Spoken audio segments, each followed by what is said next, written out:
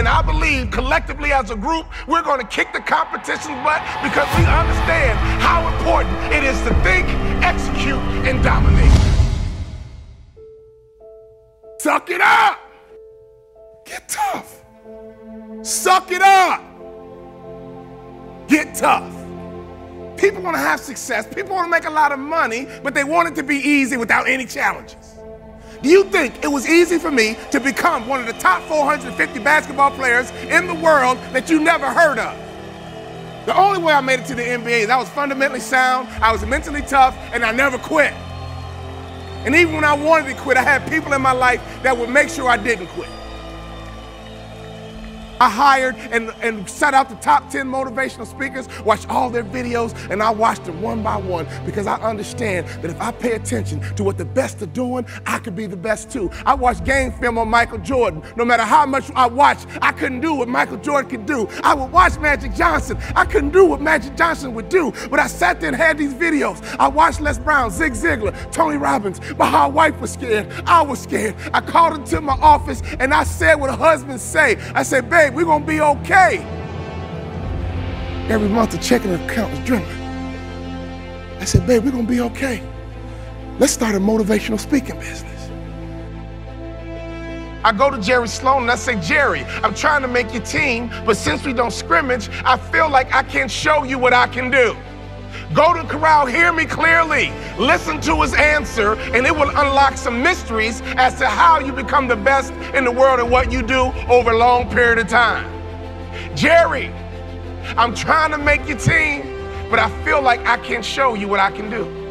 He says, Walter, I already know what you can do, but if you want to make my team, I suggest you listen, follow directions, and execute. Listen, follow directions, and execute. What I didn't realize, even though we didn't scrimmage in practice, throughout practice, we did drills, and he created what I call habits and rituals. Every single day, practice was the same. Every single day, we drilled on fundamentals. Every single day, we worked on habits and rituals. So even though my mind was floating, even though I was selfish and self-centered, he was conditioning me into the culture through practice of habits and rituals. The reason why I tripled my NBA income in 3 years is because of habits and rituals. Next year, if your name didn't get called to come across the stage, I'm here to tell you they will call your name next year if you go back home and execute habits and rituals. I wanted to scrimmage for me, but Jerry Sloan was getting me ready to play for the Utah Jazz. So every day it was about habits and rituals. Having hot food is about habits and rituals. Great customer service is about habits and rituals. Being the best in the world at what you do, being a pro, is all about habits and rituals. Let me tell you something. I learned a very valuable lesson when I played for the Utah Jazz. I had a point guard on my team who's arguably the best point guard in the history of the NBA. His name is John Stockton. John Stockton would go to a chiropractor 4 times a day on game day. You know what I said to myself? I'm not doing that. It doesn't take all that. John Stockton played 19 years in the NBA. I played 3. You would have thought I'd have been smart enough to watch a Hall of Famer and just shut my mouth, hop in the car, and go with them. No! My mind said, yeah, it doesn't take all that. And I would tease him. Man, John Stockton, you OCD or something? Why are you going to a chiropractor 4 times a day? He swore by his chiropractor. That man played point guard in the NBA until he was 40 years old. And he didn't retire because he got slow. He retired because he refused to wear baggy shorts. He loved his Daisy Dukes. Every day on game day, that man would go to a chiropractor 4 times a day. And in my immature basketball mind, I would say, it doesn't take all that. I don't need to do all that. I'm an award-winning motivational speaker because now I pay attention to details. Another peak performance truth. Peak performers are detail-oriented. The reality is this: there are 450 ball players in the NBA every single year. They give out 450 jerseys, and there's only 10 superstars. So while the general public focuses on the superstars, professional sports is really made up of guys like me. Every single day, I drilled the fundamentals. So when I left sports and got into business, I didn't focus on making money. I focused on fundamentals because I understood I made it to the NBA because I was fundamentally sound. So when I get into business, if I become fundamentally sound in business, and if I become the best in the world in business, I bet you I can make a whole lot of money. I got recruited coast to coast, and that's how I learned how to sell. The doorbell would ring. These coaches would come into my living room. They always traveled in a pack of 3. They always wore university-issued golf shirts. They always had a brochure, and they put the brochure on the coffee table. There were always 4 students on the brochure, 2 white, 1 Asian, and 1 African-American every single time. And sometimes they would substitute the Asian for a Latino. And as I collected more brochures, I began to recognize some of the same kids on different schools' brochures. And then I realized, you know what? Oh my God, these aren't students, these are models, and this is big business. Your industry is big business. And whenever you have big business, it's very competitive. But in basketball, if you win by 1, you still win. If you win by 1, you still win. So when you want to compete at a high level in a very competitive business, you better pay attention to every little detail. Sometimes in franchise systems, when the leader talks about what we need to do, some of you sit there and say, oh, we don't need to do that. I'm not doing that. It doesn't take all that. It don't need to do that. I don't take all that. Some of you guys right now in the opening keynote had that thought going to your mind. Oh, I'm not doing that. I don't need new plates. I'm not doing that. I'm not doing this. I'm not doing that. You already made up your mind not to do it. Great people pay attention to detail. So at this conference, don't you dare let your mind say, oh, I'm not doing that. It doesn't take all that. I'm not doing that. It doesn't take all that. You'll be average the rest of your life. Great people pay attention to every single little detail. I used to think that way. It doesn't take all that. But you know what? In my basketball career, I played 3 years, and I should have had a longer career because I did not pay attention to detail.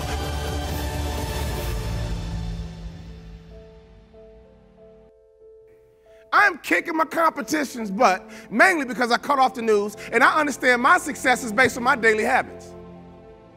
The first day of high school, I walked in full of confidence. I believe confidence is arrogance under control.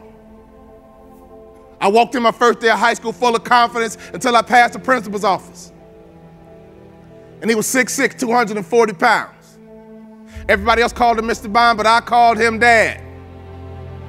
That first day of school was the longest day of my life. I attended high school in Chicago's inner city where my father was a principal of my high school.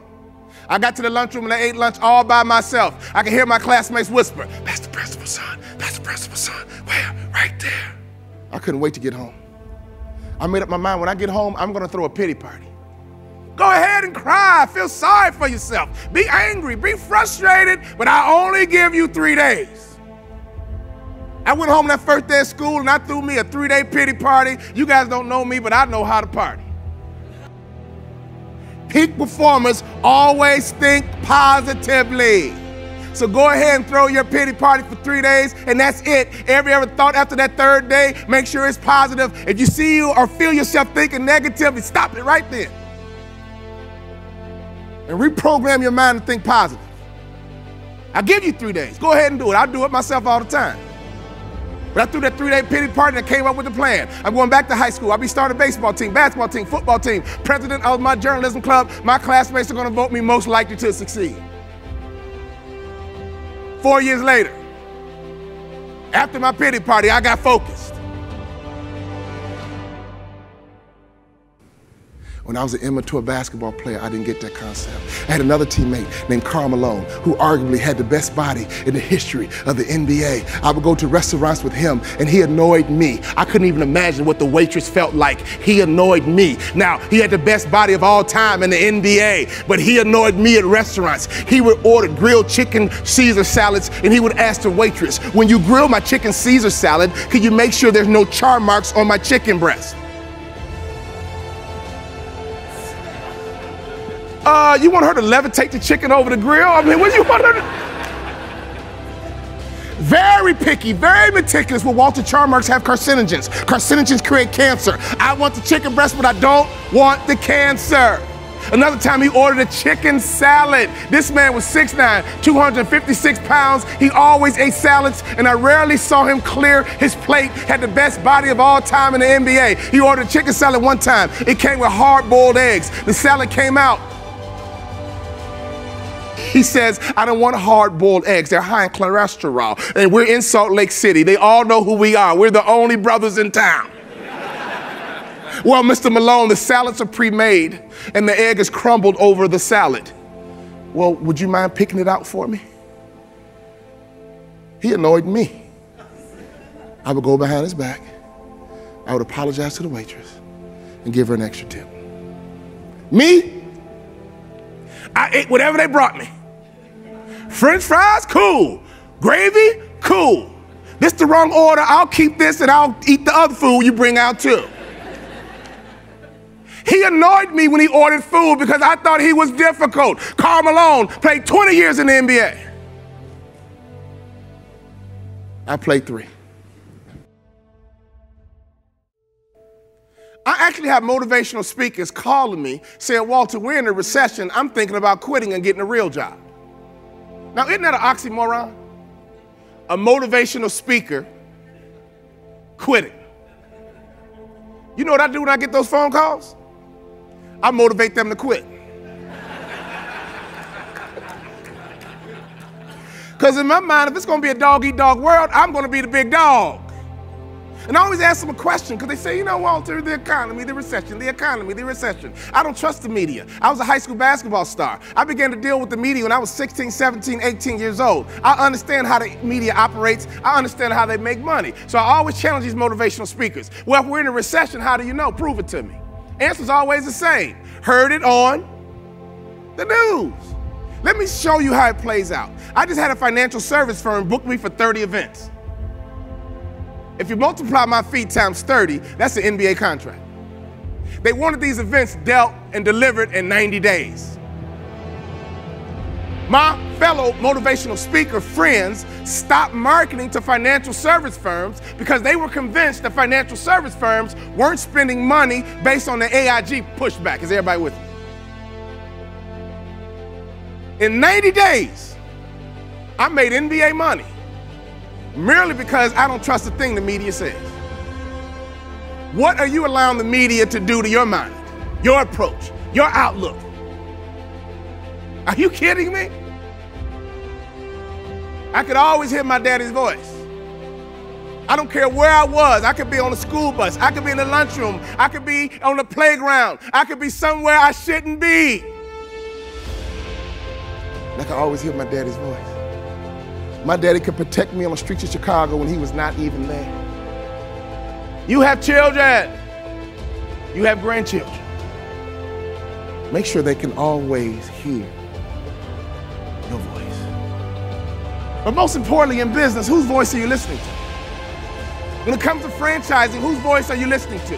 When it comes to same-day sales, whose voice are you listening to? When it comes down to hiring the right Cassie, whose voice are you listening to? When it comes down to being successful in franchising, whose voice are you listening to? My wife and I are former franchisees. That's why I'm a no-brainer to speak at franchise conferences, because every franchise system has typically 2 groups at the conference.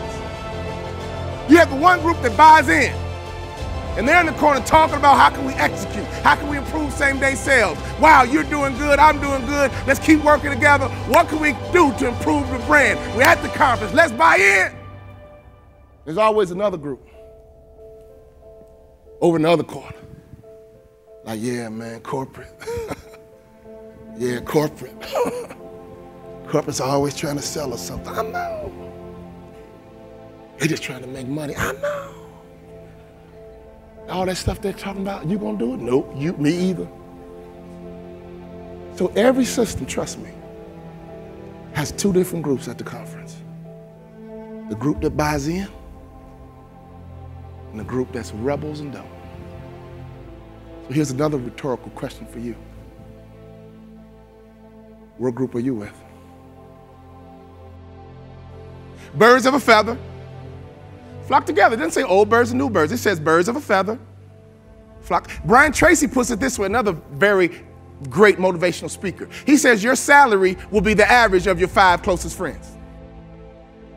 I never made the Kobe Bryant, Michael Jordan money. I was terrified of becoming that athlete who went broke. And for months, I saw my checking account dwindle every single month. College educated, college degree, but every month my checking account was dwindling. I had no other skill sets. I had sold out to the sport in which you have to do. To play pro basketball, you got to sell out. So here I am, 31 years old, wife and 3 kids, mortgage clicking every single month, and I was scared. And I believe if mama ain't happy, ain't nobody happy. So the next day, we joined the country club. And I walked in with my typical Chicago strut. All the other guys walk like this. I looked at my wife and I said, babe, I can't even walk like that. That does not look comfortable. It doesn't even look natural. Brothers don't walk like that. But Brian Tracy is right. When I walked into that country club, I was scared to death about my future. But your salary will become the average of your 5 closest friends. Now we've been at the country club for 14 years. Now I can walk like they walk. Now I can talk like they talk. Now I think like they think. And now I make what they make.